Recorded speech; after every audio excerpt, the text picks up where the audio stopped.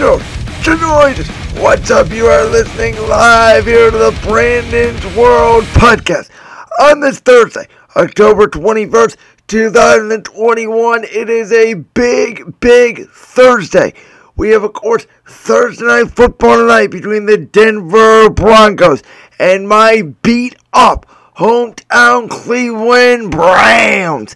Today is also the WWE Crown Jewel pay-per-view. Saudi Arabia, Saudi Mania, whatever you want to call it. It has a WrestleMania-like card, a international mega event. Of course, in the ALCS and in the NLCS, the Braves have gone up 3-1 on the Dodgers. Braves, led by former Indian Eddie Rosario, are looking to make it to the World Series, as well as the Astros have now gone up 3-2 on the Boston Red Sox. It is a wild podcast here today on Brandon's World. As always, if you have not done already, make sure to go on Twitter.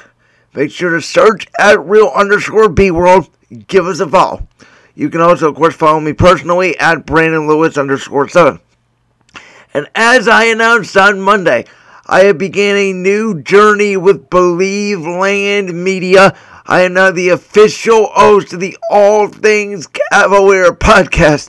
I will put that link in the description. Our first episode with my co-host Joey Snyder dropped yesterday, where we previewed the upcoming Cavaliers season. It was a great podcast, and I can't wait to work with Joey all season long.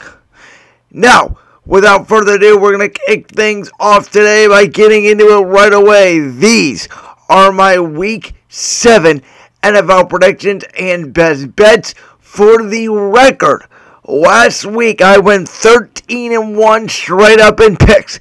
The only game I lost was Buffalo at Tennessee on Monday Night Football. I also went 5-0 in my best bets. Last week, I bet Jacksonville +3 against the Dolphins. I bet the Rams -9.5 against the Giants. I bet Baltimore -2.5 against the Chargers. I bet Kansas City -6.5 against the football team. And I bet Arizona +3 against the Browns. So again, without further ado, let's get into it. These are my Week 7 NFL predictions and best bets. And we're going to start things off with tonight's game, of course. The Denver Broncos, led by defensive-minded, boring head coach Vic Fangio, taking on a Browns team that is beat up.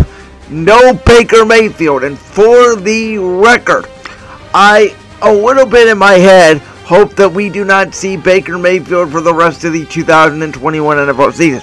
Now, by the way, also, that doesn't mean that the Browns cannot make the playoffs. Now, Case Keenum is a very good backup quarterback. Is he Nick Foles? Is he the Magic Man? No, but we saw what Keenum did in 2017 when Kevin Stefanski was the QB coach. Keenum has been in this system, a lot with Stefanski in Minnesota, and now here with the Browns. He knows it like the back of his hand. He looks like Baker Mayfield. He's going to play like Baker Mayfield, and I think that Case Keenum will not be as much of a downgrade as a lot of people think. Now, with all the injuries here, the Browns are favored by 2. So what that basically means, and what's that telling you, is, again, the typical NFL score, in my opinion, is usually decided by 3 points. So when the line like this is 2, in my opinion, you have to bet it, and you just have to pick who you think will win the game. And call me a homer all you want, call me whatever you want. I think the Browns are going to go in here, and I think minus Chubb, minus Kareem Hunt, they're going to win this football game. I don't even know if Jarvis Landry is going to play. I don't even know if Odell Beckham is going to play. But here's a fact, okay? Denver, even if they win this game some way, somehow, they still stink. Again, they beat the Jets, they beat the Giants, and they beat the Jaguars. Guess what? Those 3 teams have 1 win each this season. That equals a total of 3. Yeah, Denver has 3 wins. Okay, they lost to Las Vegas. They lost to Baltimore. They don't look like a good football team. They look like they beat up on some pretty weak teams. And for the Browns, I don't want to hear about Nick Chubb and Kareem Hunt being out. I don't want to hear about the tackles being out. I don't want to hear about the receivers being out. We talked all preseason and all offseason about depth. And I realize some of that got taken away with JOK also now out on injured reserve. But if the Browns are going to be a Super Bowl team this year, which at this point, by the way, I do a tier list personally on my own. I don't release these. I will release an NFL midseason report card with that same, second tier. But every 4 weeks I do an NFL tier list. And I have moved the Browns out of my Super Bowl contenders list. I have moved them into a new tier that I created for tier number 2. And they are in the Seattle, the San Francisco, the Las Vegas Raiders tier of, hey, something happened to this team. Even if it was the tragedy with John Gruden, or if it's quarterback injuries, or other injuries to George Kittle, to Jimmy Garoppolo, to Trey Lance, to Russell Wilson.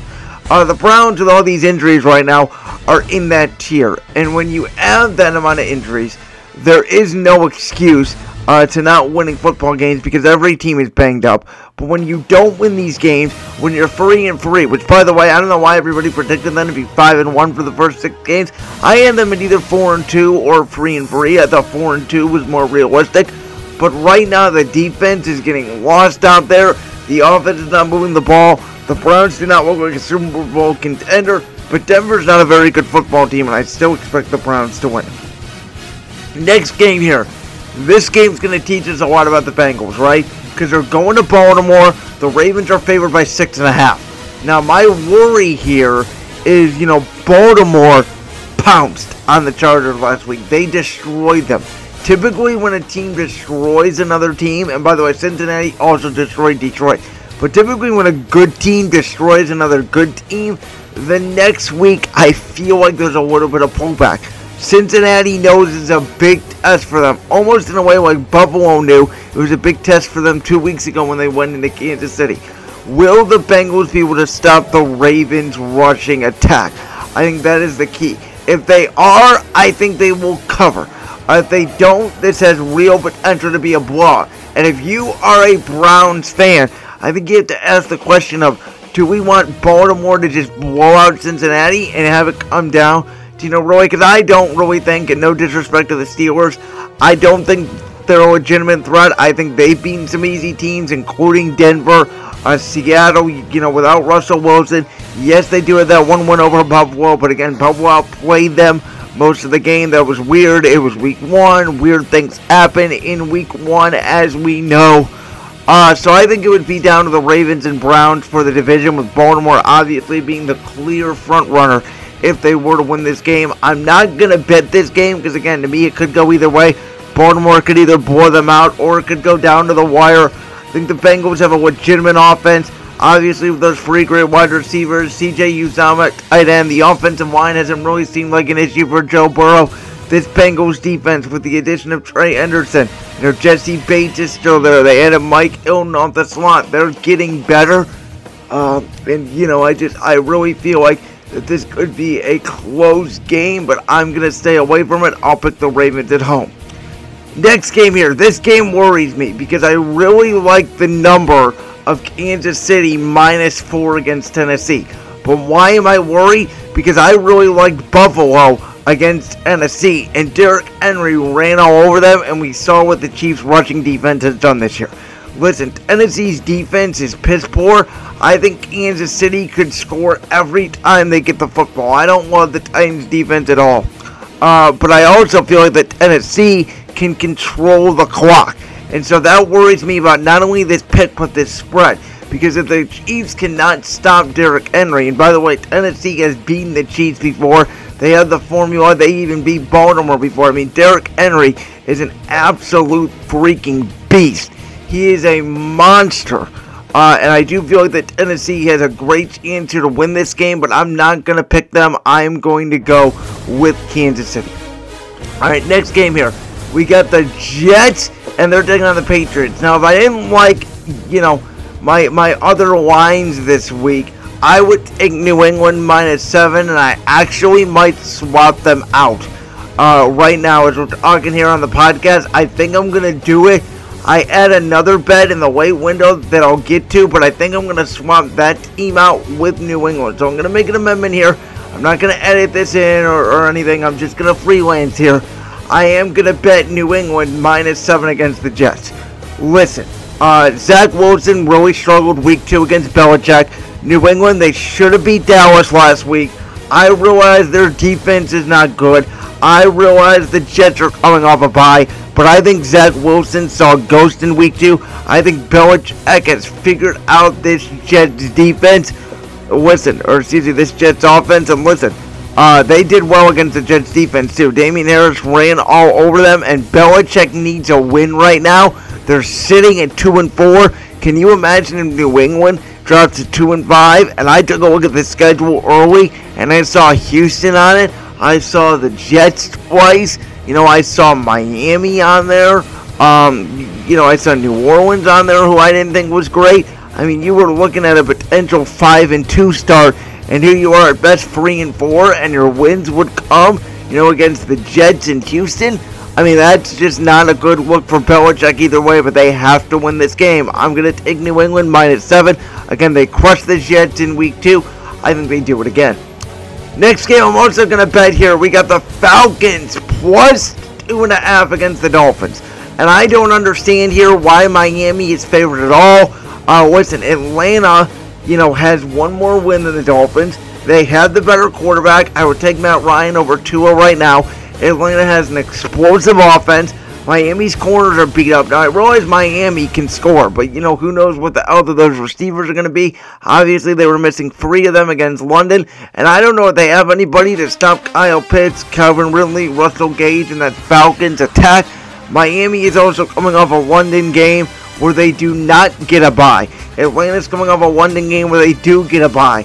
And I think Arthur Smith, who is in the AFC, he's played the Dolphins a few times. I think he's going to scheme something up. I like the Falcons here with a better offense. This could be a shootout, folks. Both defenses are pretty piss poor. And in a shootout, I think you definitely take Matt Ryan over Tua. Listen, the rumors of Deshaun Watson are real because Tua Tagovailoa is not a good quarterback. I have said this repeatedly. I have banged the table for months. The Dolphins should have taken another quarterback at number 3 in that draft. They should have not traded back with the Niners. They should have taken another quarterback because Tua Tagovailoa ain't it. I said they would live to regret it. The only way they won't is if they get Deshaun Watson. And by the way, he will not play this year more than likely, even if he does get traded to Miami. So the Dolphins, who have the Texans pick, obviously they don't have their own because they gave it to my Philadelphia Eagles. If they trade Tua, they may have to go with Jacoby Brissett for the rest of the year, but they don't care because they have the Texans pick, and they're going to be one of the worst in the league, and they can use that pick on a superstar-like player in the draft rather than going to get a quarterback. So we'll see next year. The Dolphins could easily be the second team, best team in the division, because right now it doesn't look like the Patriots and Jets are all that. What's holding back Miami is their just piss poor lack of quarterback play. Next game here, I really like the Panthers -3 against the Giants.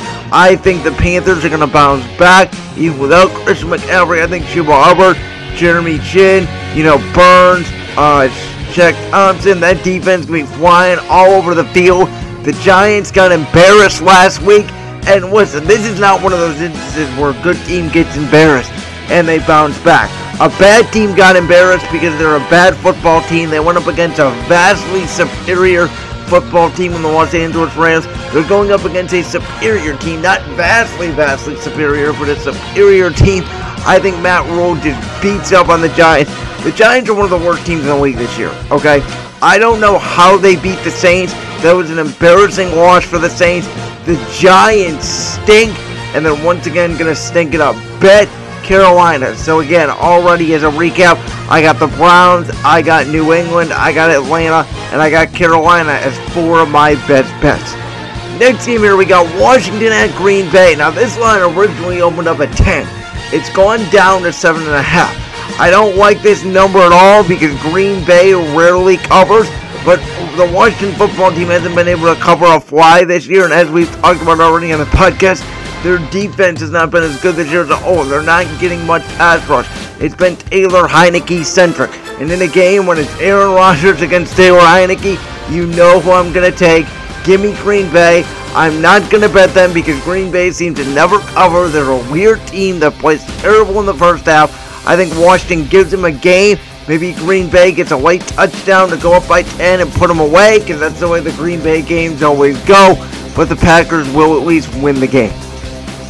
Next game here, this may be one of the most interesting games of the weekend. And I'm not just saying that because I'm an Eagles fan. The Eagles and Raiders is a very interesting game, because the Raiders obviously now with Rich Bisaccia coming off his first win against the Broncos, and we don't know if that was just adrenaline rush or if these Raiders, who are now 4-2, are truly a good football team. I think, by the way, they could have beat the Bears if John Gruden and all that stuff did not happen with the distraction. But the Raiders' offensive line is not good. And they have not ran the football effectively at all this year with Josh Jacobs or Kenyon Drake. They're going to need to do that against an Eagles defense that is terrible against the run this season. But the Eagles, as I mentioned all year long, that defensive line of Fletcher Cox, Josh Sweat, Javon Hargrave, Derek Barnett, Ryan Kerrigan, they're going to need to get after Derek Carr. Darius Slay has had a pretty good year in the secondary. So is Steven Nelson. So is Vontae Maddox. The Eagles' corners have not been terrible. Neither have their safeties, Rodney McLeod or Anthony Harris. What they need, though, is a ferocious pass rush. And if their defense can keep them in the game. I don't love Las Vegas' defense this year. I love Max Crosby and I love Carl Nassib on the outside, but I don't love their secondary. I think Devontae Smith could have a big day. Listen, Teddy Bridgewater, who has a noodle arm, threw big on the Raiders secondary. So I do think Jalen Hurts could have a good game. I'm not predicting the Eagles to win, but this game reminds me a lot of the Atlanta game week 1 and the Carolina game week 5. The two games the Eagles have won this year. It's sneaky games against teams that could be better than them, but they're not really. The Eagles' defense keeps them in it. Their offense scores enough points. Philly could pull the upset here. I would 100% stay away from this game. Next game here. If I didn't like some of the other lines this week, this line actually looks enticing. It's the Lions at the Rams. Jared Goff going back to LA. As much as we love MCDC Dan Campbell around here, the Lions stink. They're probably going to get their doors blown off by the Rams. The Rams are just a vastly superior team. We are moving on. Arizona is going to kill Houston. We are moving on to the Bears and the Bucks. Now, this is the game that on the fly here on this podcast, I amended in my best bets and put New England in. I originally had Tampa Bay minus 12.5. Now, this line has gone down from 13.5, which is why I liked it even more. The Bears, I know they beat Tampa week 5 last year on Thursday Night Football. That was a different Bucs team. This is a different Bears team as well. It's probably a worse Bears team, a better Bucs team. And Chicago was at home in that game. Tampa Bay's at home in this game. The Bears' offense is pathetic. They only have one good weapon in Allen Robinson, and they're not even having to double team him because he can't even get open because Justin Fields is just getting killed. They cannot pass the ball unless it's the Cole Kmet, their tight end. Their offensive line is terrible. Khalil Mack and that defense has had to win them games. Obviously, Roquan Smith has had a good year. Their pass rush is okay. I think they bother Brady a little bit, but I don't think they're going to be able to cover all those receivers. Give me Tampa Bay here. And again, if I was betting 6 games, I definitely would take Tampa Bay here minus 12.5. This is the other game, though, that I do want to bet. Colts at San Francisco, and the Niners are favored by 4. And I thought about it. I said, this week, I don't really have a lot of upsets. My biggest upset on the board, I would say, would be Atlanta plus 2.5 against the Dolphins. And I said, where can I find another upset? And I think this could be the game. Because with Jimmy Garoppolo coming back now, there is a lot of pressure on Jimmy Garoppolo. Trey Lance is hurt right now. Is that the reason why Jimmy Garoppolo is starting, or is Jimmy Garoppolo the starter?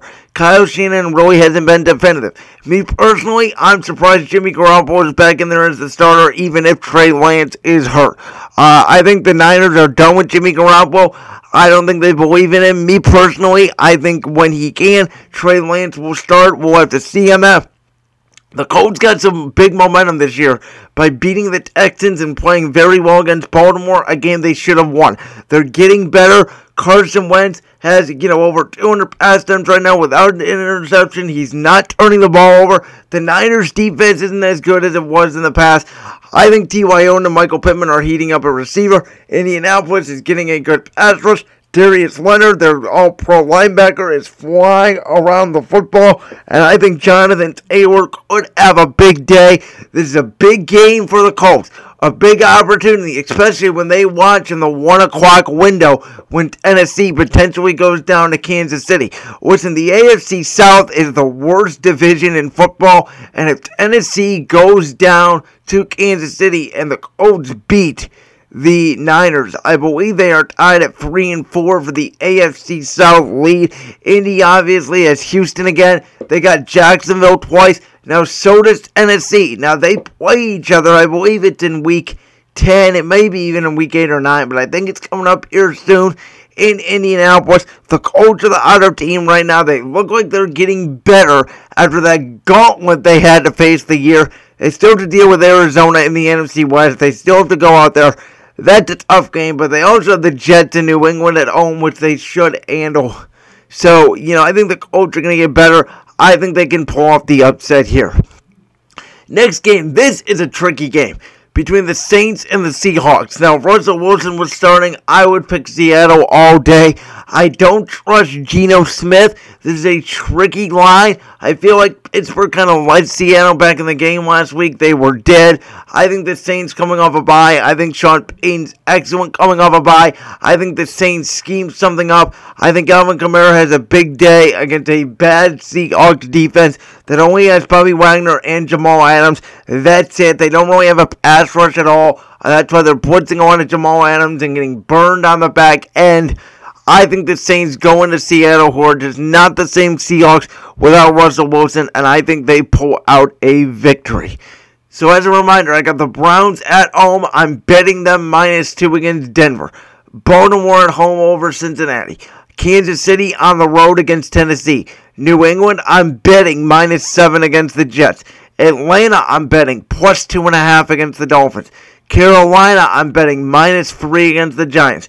Green Bay at home -7.5 against Washington. Vegas at home -3 against Philly. Rams at home against the Lions are favored by 14.5. Arizona at home against Houston.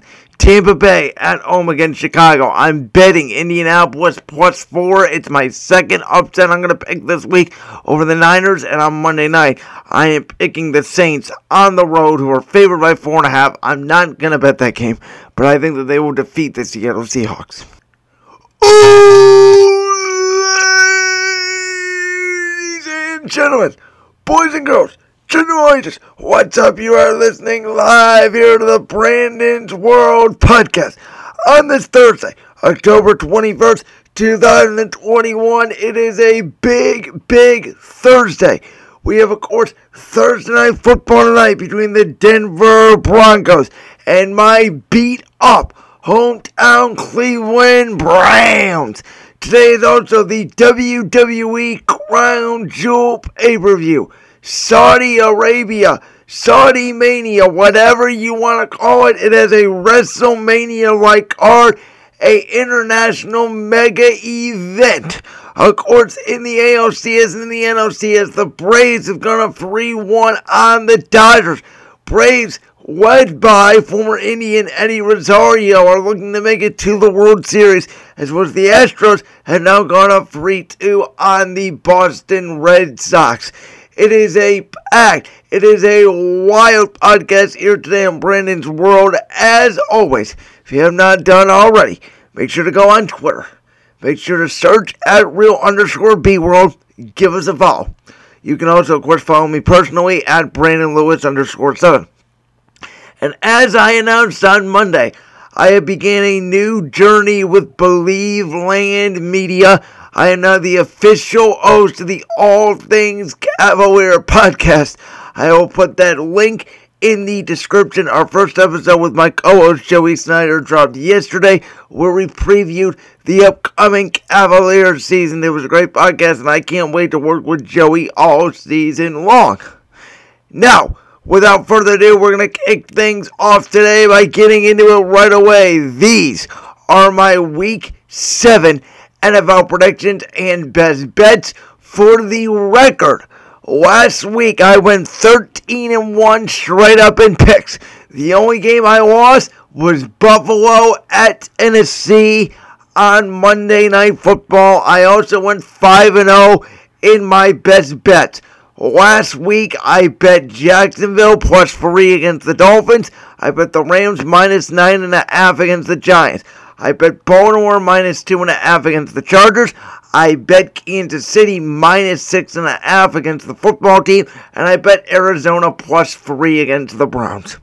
So again, without further ado, let's get into it. These are my Week 7 NFL predictions and best bets.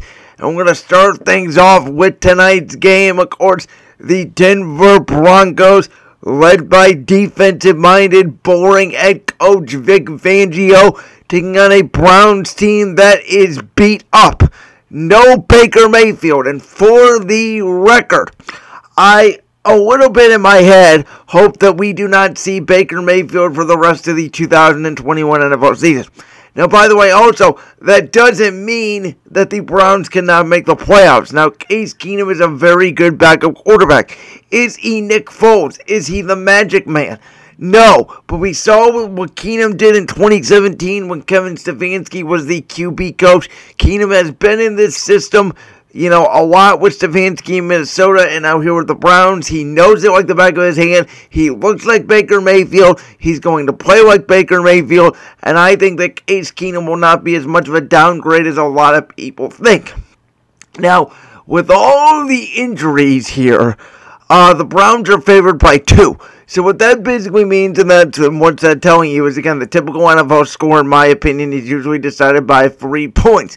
So when the line like this is 2, in my opinion, you have to bet it. And you just have to pick who you think will win the game. And call me a homer all you want. Call me whatever you want. I think the Browns are going to go in here. And I think minus Chubb, minus Kareem Hunt, they're going to win this football game. I don't even know if Jarvis Landry is going to play. I don't even know if Odell Beckham is going to play. But here's a fact, okay? Denver, even if they win this game some way, somehow, they still stink. Again, they beat the Jets, they beat the Giants, and they beat the Jaguars. Guess what? Those 3 teams have 1 win each this season. That equals a total of 3. Yeah, Denver has 3 wins. Okay? They lost to Las Vegas. They lost to Baltimore. They don't look like a good football team. They look like they beat up on some pretty weak teams. And for the Browns, I don't want to hear about Nick Chubb and Kareem Hunt being out. I don't want to hear about the tackles being out. I don't want to hear about the receivers being out. We talked all preseason and all offseason about depth. And I realized some of that got taken away with JOK also now out on injured reserve. But if the Browns are going to be a Super Bowl team this year, which at this point, by the way, I do a tier list personally on my own. I don't release these. I will release an NFL midseason report card with that same, second tier. But every 4 weeks I do an NFL tier list. And I have moved the Browns out of my Super Bowl contenders list. I have moved them into a new tier that I created for tier number 2. And they are in the Seattle, the San Francisco, the Las Vegas Raiders tier of, hey, something happened to this team. Even if it was the tragedy with John Gruden, or if it's quarterback injuries, or other injuries to George Kittle, to Jimmy Garoppolo, to Trey Lance, to Russell Wilson. The Browns, with all these injuries right now, are in that tier. And when you add that amount of injuries, there is no excuse to not winning football games because every team is banged up. But when you don't win these games, when you're 3-3, which, by the way, I don't know why everybody predicted them to be 5-1 for the first 6 games. I had them at either 4-2 or 3-3. I thought 4-2 was more realistic. But right now, the defense is getting lost out there. The offense is not moving the ball. The Browns do not look like a Super Bowl contender. But Denver's not a very good football team, and I still expect the Browns to win. Next game here. This game's going to teach us a lot about the Bengals, right? Because they're going to Baltimore. The Ravens are favored by 6.5. Now, my worry here is, Baltimore pounced on the Chargers last week. They destroyed them. Typically, when a team destroys another team, and by the way, Cincinnati also destroyed Detroit, but typically when a good team destroys another good team, The next week, I feel like there's a little bit of pullback. Cincinnati knows it's a big test for them, almost in a way like Buffalo knew it was a big test for them 2 weeks ago when they went into Kansas City. Will the Bengals be able to stop the Ravens' rushing attack? I think that is the key. If they are, I think they will cover. If they don't, this has real potential to be a blowout. And if you are a Browns fan, I think you have to ask the question of, do we want Baltimore to just blow out Cincinnati and have it come down to, really? Because I don't really think, and no disrespect to the Steelers, I don't think they're a legitimate threat. I think they've beaten some easy teams, including Denver, Seattle, without Russell Wilson. Yes, they do have that 1-1 over Buffalo, but again, Buffalo outplayed them most of the game. That was weird. It was week 1. Weird things happen in week 1, as we know. So I think it would be down to the Ravens and Browns for the division, with Baltimore obviously being the clear front runner if they were to win this game. I'm not going to bet this game because, again, to me it could go either way. Baltimore could either blow them out or it could go down to the wire. I think the Bengals have a legitimate offense. Obviously, with those 3 great wide receivers, CJ Uzomah at tight end, the offensive line hasn't really seemed like an issue for Joe Burrow. This Bengals defense, with the addition of Trey Anderson, Jesse Bates is still there. They added Mike Hilton off the slot. They're getting better. I really feel like that this could be a close game, but I'm going to stay away from it. I'll pick the Ravens at home. Next game here. This game worries me because I really like the number of Kansas City -4 against Tennessee. But why am I worried? Because I really liked Buffalo against Tennessee, and Derrick Henry ran all over them, and we saw what the Chiefs' rushing defense has done this year. Listen, Tennessee's defense is piss poor. I think Kansas City could score every time they get the football. I don't love the Titans' defense at all. But I also feel like that Tennessee can control the clock.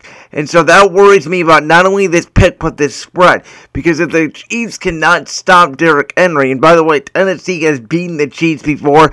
They have the formula. They even beat Baltimore before. Derrick Henry is an absolute freaking beast. He is a monster. And I do feel like that Tennessee has a great chance here to win this game, but I'm not going to pick them. I'm going to go with Kansas City. All right, next game here. We got the Jets, and they're taking on the Patriots. Now, if I didn't like, my other lines this week, I would take New England -7, and I actually might swap them out. Right now, as we're talking here on the podcast, I think I'm going to do it. I add another bet in the late window that I'll get to, but I think I'm going to swap that team out with New England. So I'm going to make an amendment here. I'm not going to edit this in or anything. I'm just going to freelance here. I am going to bet New England -7 against the Jets. Listen, Zach Wilson really struggled week 2 against Belichick. New England, they should have beat Dallas last week. I realize their defense is not good. I realize the Jets are coming off a bye, but I think Zach Wilson saw a ghost in week 2. I think Belichick has figured out this Jets defense. This Jets offense, and listen, they did well against the Jets defense too. Damian Harris ran all over them, and Belichick needs a win right now. They're sitting at 2-4. Can you imagine if New England drops to 2-5? And I took a look at the schedule early, and I saw Houston on it. I saw the Jets twice. I saw Miami on there. I saw New Orleans on there, who I didn't think was great. You were looking at a potential 5-2 start, and here you are at best 3-4, and your wins would come, against the Jets in Houston.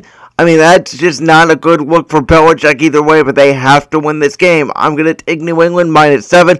Again, they crushed the Jets in week 2. I think they do it again. Next game, I'm also going to bet here. We got the Falcons +2.5 against the Dolphins. And I don't understand here why Miami is favored at all. Listen, Atlanta, has one more win than the Dolphins. They had the better quarterback. I would take Matt Ryan over Tua right now. Atlanta has an explosive offense. Miami's corners are beat up. Now, I realize Miami can score, but, who knows what the health of those receivers are going to be. Obviously, they were missing 3 of them against London, and I don't know if they have anybody to stop Kyle Pitts, Calvin Ridley, Russell Gage, and that Falcons attack. Miami is also coming off a London game where they do not get a bye. Atlanta's coming off a London game where they do get a bye. And I think Arthur Smith, who is in the AFC, he's played the Dolphins a few times. I think he's going to scheme something up. I like the Falcons here with a better offense. This could be a shootout, folks. Both defenses are pretty piss poor. And in a shootout, I think you definitely take Matt Ryan over Tua. Listen, the rumors of Deshaun Watson are real because Tua Tagovailoa is not a good quarterback. I have said this repeatedly. I have banged the table for months. The Dolphins should have taken another quarterback at number 3 in that draft. They should have not traded back with the Niners. They should have taken another quarterback because Tua Tagovailoa ain't it. I said they would live to regret it. The only way they won't is if they get Deshaun Watson. And by the way, he will not play this year more than likely, even if he does get traded to Miami. So the Dolphins, who have the Texans pick, obviously they don't have their own because they gave it to my Philadelphia Eagles. If they trade Tua, they may have to go with Jacoby Brissett for the rest of the year, but they don't care because they have the Texans pick and they're going to be one of the worst in the league, and they can use that pick on a superstar-like player in the draft rather than going to get a quarterback. So we'll see next year. The Dolphins could easily be the second team, best team in the division, because right now it doesn't look like the Patriots and Jets are all that. What's holding back Miami is their just piss poor lack of quarterback play. Next game here, I really like the Panthers -3 against the Giants. I think the Panthers are going to bounce back, even without Christian McCaffrey. I think Chuba Hubbard, Jeremy Chin, Burns, Shaq Thompson, that defense going to be flying all over the field. The Giants got embarrassed last week. And listen, this is not one of those instances where a good team gets embarrassed and they bounce back. A bad team got embarrassed because they're a bad football team. They went up against a vastly superior football team in the Los Angeles Rams. They're going up against a superior team, not vastly superior, but a superior team. I think Matt Rule just beats up on the Giants. The Giants are one of the worst teams in the league this year, okay? I don't know how they beat the Saints. That was an embarrassing loss for the Saints. The Giants stink, and they're once again going to stink it up. Bet Carolina. So again, already as a recap, I got the Browns, I got New England, I got Atlanta, and I got Carolina as 4 of my best bets. Next game here, we got Washington at Green Bay. Now this line originally opened up at 10. It's gone down to 7.5. I don't like this number at all because Green Bay rarely covers, but the Washington football team hasn't been able to cover a fly this year, and as we've talked about already on the podcast, their defense has not been as good this year as a whole. They're not getting much pass rush. It's been Taylor Heineke-centric. And in a game when it's Aaron Rodgers against Taylor Heineke, you know who I'm going to take. Give me Green Bay. I'm not going to bet them because Green Bay seems to never cover. They're a weird team that plays terrible in the first half. I think Washington gives them a game. Maybe Green Bay gets a late touchdown to go up by 10 and put them away because that's the way the Green Bay games always go. But the Packers will at least win the game. Next game here, this may be one of the most interesting games of the weekend. I'm not just saying that because I'm an Eagles fan. The Eagles and Raiders is a very interesting game because the Raiders obviously now with Rich Bisaccia coming off his first win against the Broncos, and we don't know if that was just adrenaline rush or if these Raiders, who are now 4-2, are truly a good football team. I think, by the way, they could have beat the Bears if John Gruden and all that stuff did not happen with the distraction. But the Raiders' offensive line is not good. And they have not ran the football effectively at all this year with Josh Jacobs or Kenyon Drake. They're going to need to do that against an Eagles defense that is terrible against the run this season. But the Eagles, as I mentioned all year long, that defensive line of Fletcher Cox, Josh Sweat, Javon Hargrave, Derek Barnett, Ryan Kerrigan, they're going to need to get after Derek Carr. Darius Slay has had a pretty good year in the secondary. So is Steven Nelson. So is Vontae Maddox. The Eagles' corners have not been terrible, and neither have their safeties, Rodney McLeod or Anthony Harris. What they need, though, is a ferocious pass rush, and if their defense can keep them in the game. I don't love Las Vegas' defense this year. I love Max Crosby, and I love Carl Nassib on the outside, but I don't love their secondary.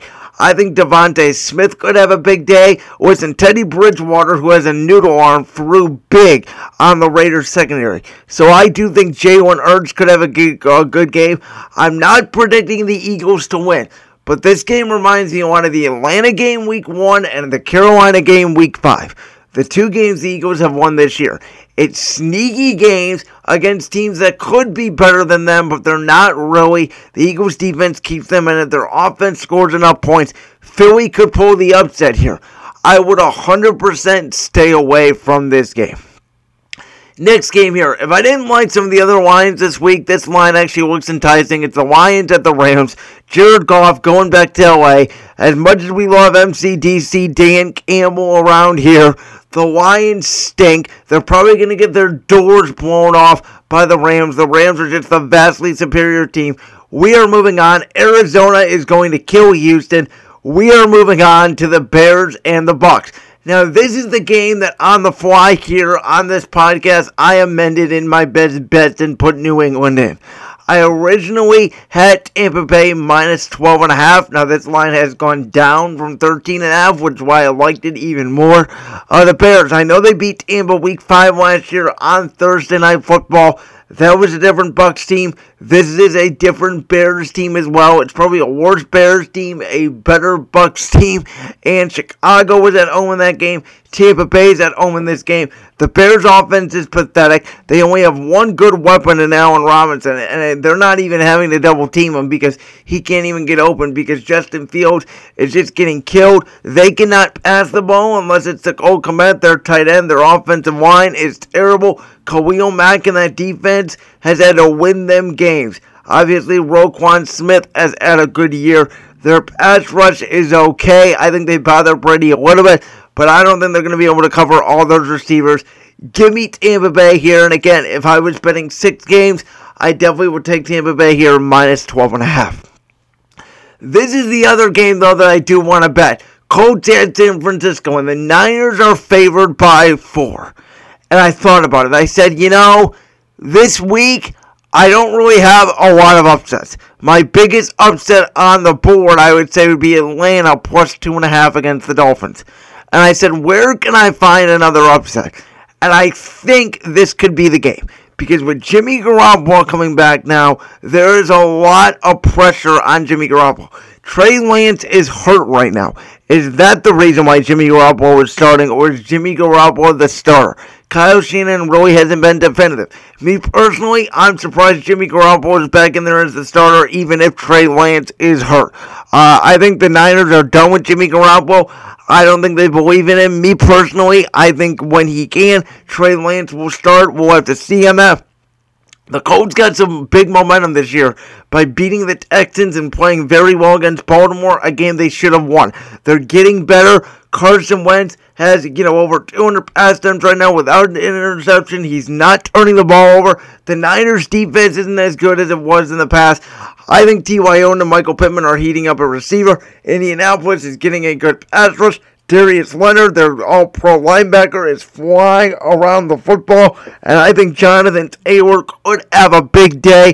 This is a big game for the Colts. A big opportunity, especially when they watch in the 1 o'clock window when Tennessee potentially goes down to Kansas City. Listen, the AFC South is the worst division in football. And if Tennessee goes down to Kansas City and the Colts beat the Niners, I believe they are tied at 3-4 for the AFC South lead. Indy obviously has Houston again. They got Jacksonville twice. Now so does Tennessee. Now they play each other. I believe it's in week 10. It may be even in week 8 or 9, but I think it's coming up here soon in Indianapolis. The Colts are the other team right now. They look like they're getting better after that gauntlet they had to face the year. They still have to deal with Arizona in the NFC West. They still have to go out there. That's a tough game, but they also have the Jets in New England at home, which they should handle. So, I think the Colts are going to get better. I think they can pull off the upset here. Next game, this is a tricky game between the Saints and the Seahawks. Now, if Russell Wilson was starting, I would pick Seattle all day. I don't trust Geno Smith. This is a tricky line. I feel like Pittsburgh kind of let Seattle back in the game last week. They were dead. I think the Saints coming off a bye. I think Sean Payton's excellent coming off a bye. I think the Saints scheme something up. I think Alvin Kamara has a big day against a bad Seahawks defense that only has Bobby Wagner and Jamal Adams. That's it. They don't really have a pass rush at all. That's why they're blitzing on to Jamal Adams and getting burned on the back end. I think the Saints go into Seattle, who are just not the same Seahawks without Russell Wilson, and I think they pull out a victory. So as a reminder, I got the Browns at home. I'm betting them -2 against Denver. Baltimore at home over Cincinnati. Kansas City on the road against Tennessee. New England, I'm betting -7 against the Jets. Atlanta, I'm betting +2.5 against the Dolphins. Carolina, I'm betting -3 against the Giants.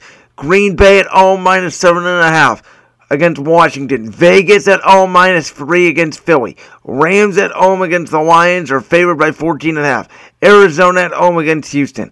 Tampa Bay at home against Chicago. I'm betting Indianapolis +4. It's my second upset I'm going to pick this week over the Niners. And on Monday night, I am picking the Saints on the road, who are favored by 4.5. I'm not going to bet that game, but I think that they will defeat the Seattle Seahawks. Alrighty, and now it is time to get to the Crown Jewel pay-per-view that's happening today at noon Eastern over in the Kingdom of Saudi Arabia in Riyadh. Now, yesterday I wrote my preview and predictions. I'm going to put that article as well in the description below. But I think we're going to go in the order of how I think the match order will go. We're not just going to go from top to bottom, so you guys have to listen to the whole podcast. Sorry about that. Spoiler alert, by the way, the Universal Championship match will be in the main event. But let's get right to breaking down the Crown Jewel pay-per-view. And I think this pay-per-view could start off with a heavy hitting, no disqualifications, no countouts, no holds barred between Goldberg and Bobby Lashley. Now, I didn't think their SummerSlam match for the WWE Championship was anything spectacular. Clearly the angle was done to get this second match in Saudi, which I do think Goldberg will go over. I do think Goldberg's son Gage will get involved and help his dad defeat Bobby Lashley. And, it'll be interesting to see where Lashley goes from here, because he's still on Raw. He can still go after Big E and the WWE Championship. But now that the Hurt Business is back together, and they have a match on the kickoff show, by the way, between the Usos and Cedric Alexander and John Benjamin of the Reformed Hurt Business, which, by the way, I'll take the Usos in that matchup. So we'll see. Maybe Lashley goes after, RK Bro.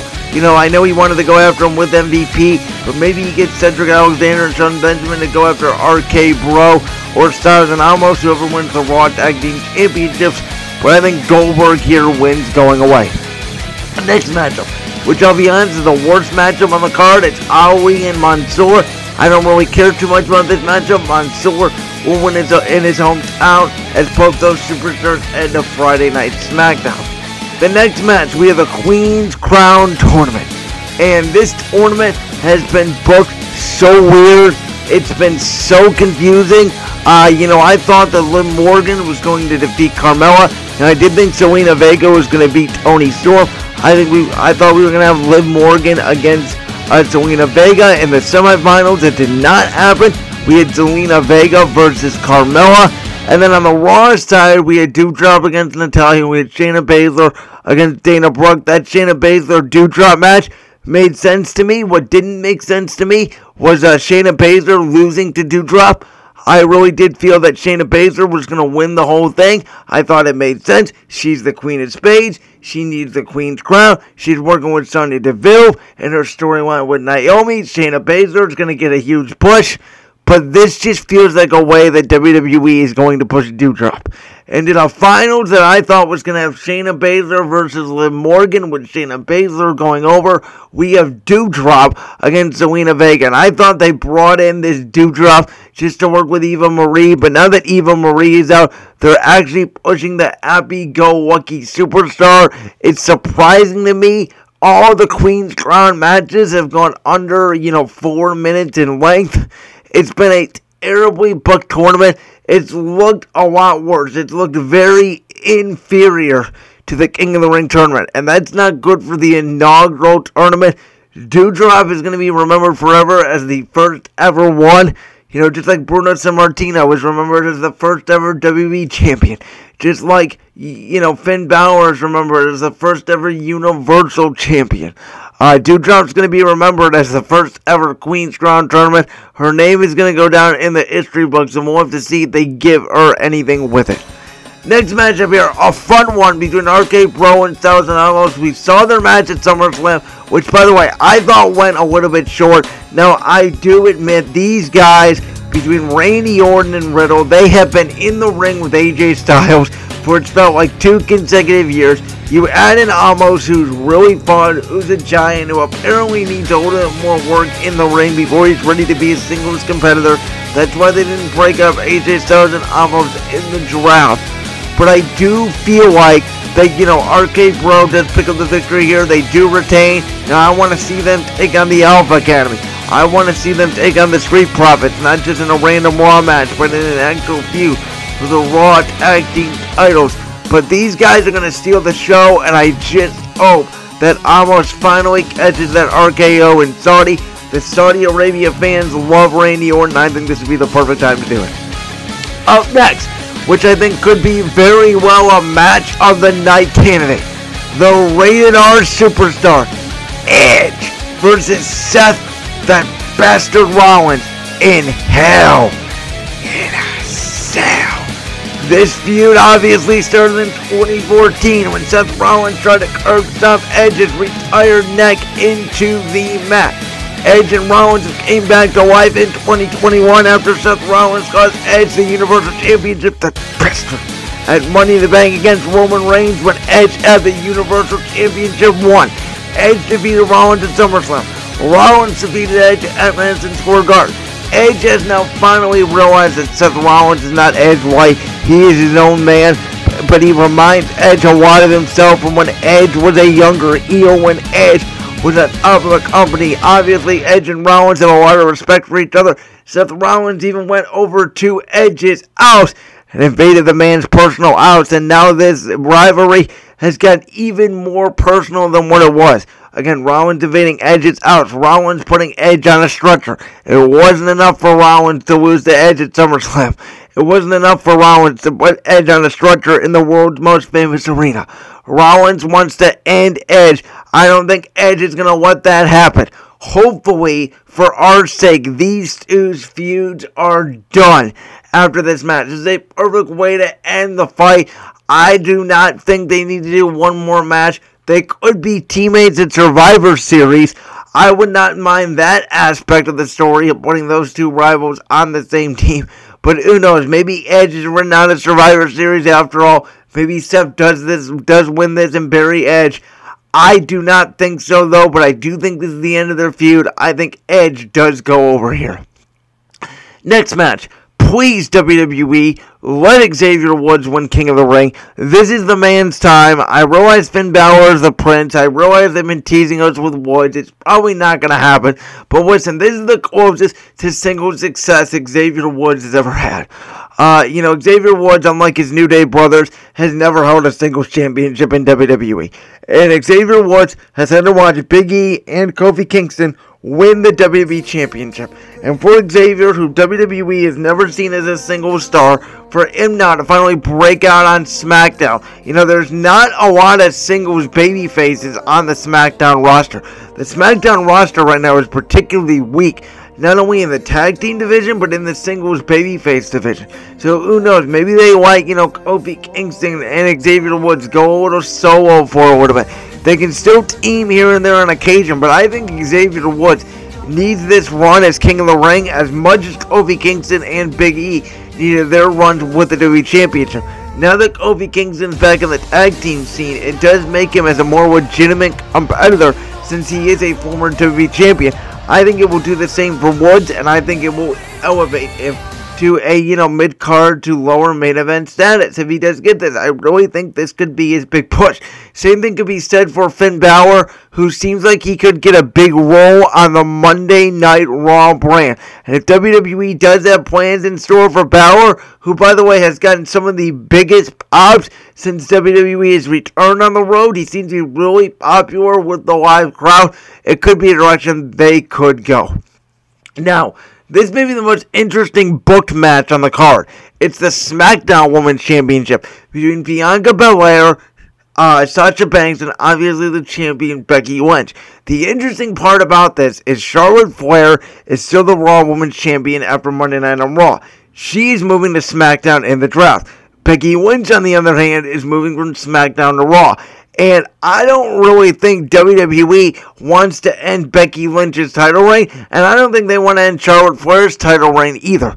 So they have to find a way to get the championship off of Becky and off of Charlotte, switch the titles without doing a simple title switch.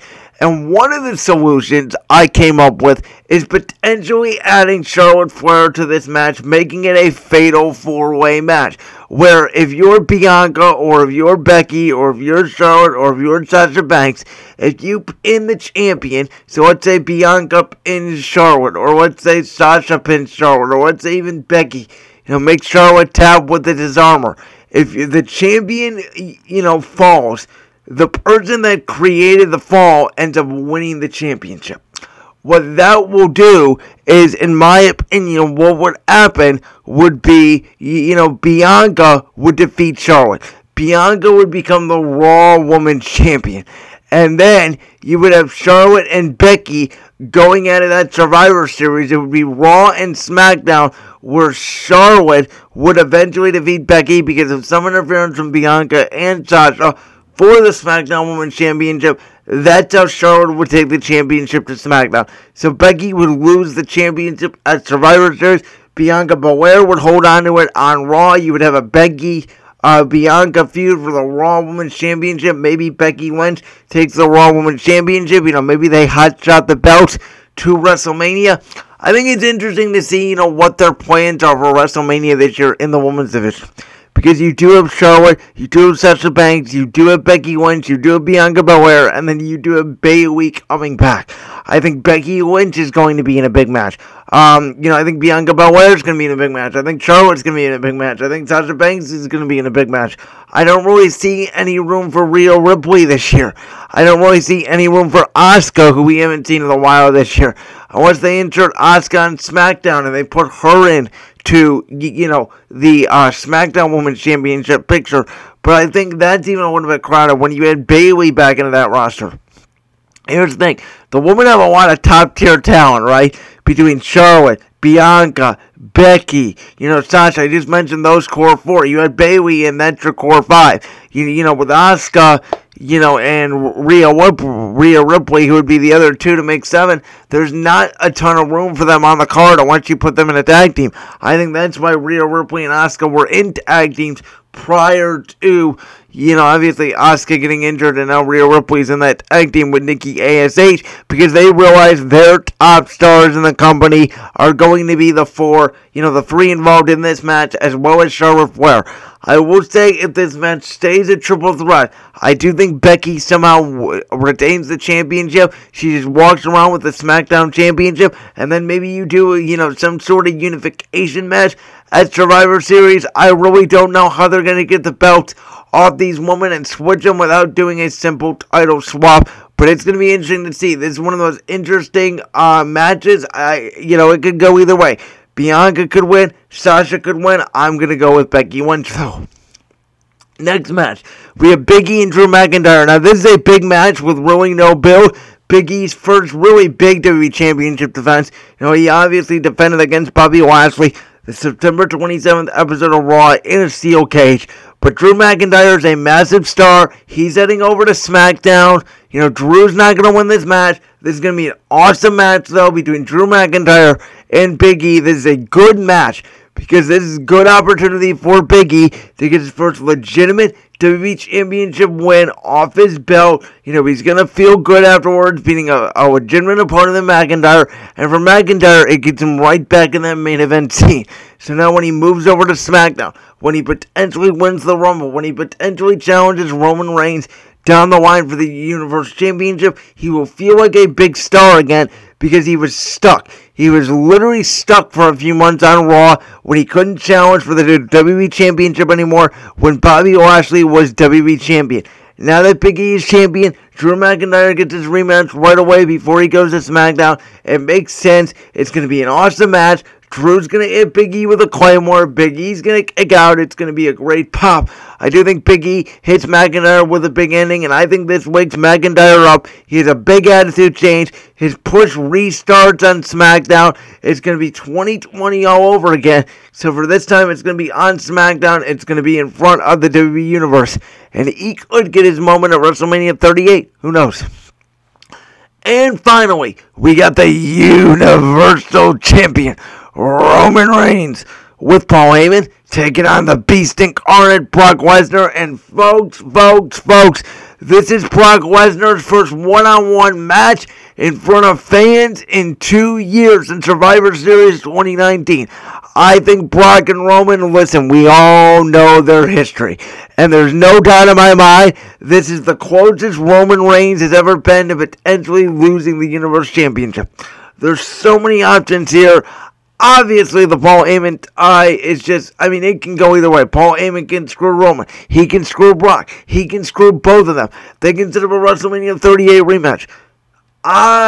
This is so tough to predict. Listen, I'm rooting for Brock Lesnar. I will admit it.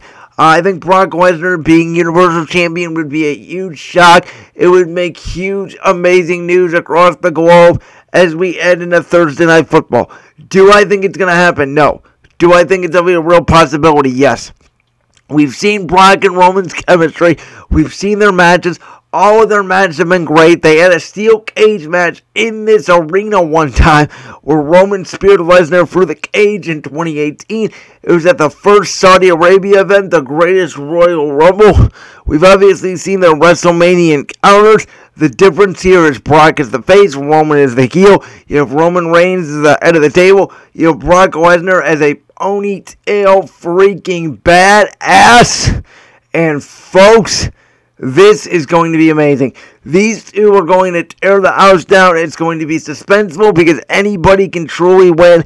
And this, to go along with Goldberg and Lashley, to go along with the SmackDown Women's Championship, going along with Edge and Seth Rollins, RK Bro, AJ and Amos, Finn Balor, Xavier Woods. This is truly a WrestleMania-like card. 9 matches on the card if you include the kickoff show, which I already said the users will defeat the Hurt Business.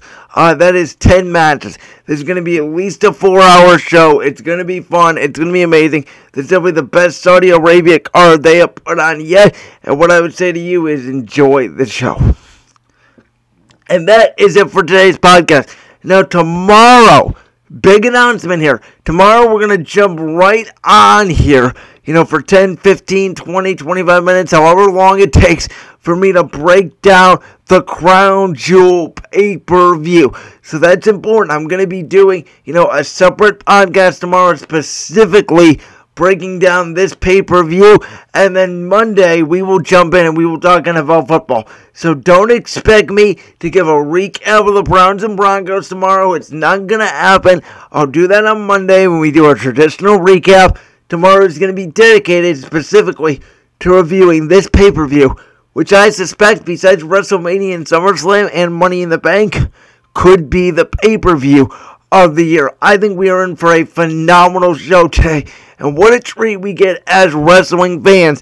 Whether you are working remotely, whether, you're in college like me, or, you're just in school, whatever the case may be, you have an opportunity here to watch a great wrestling show today.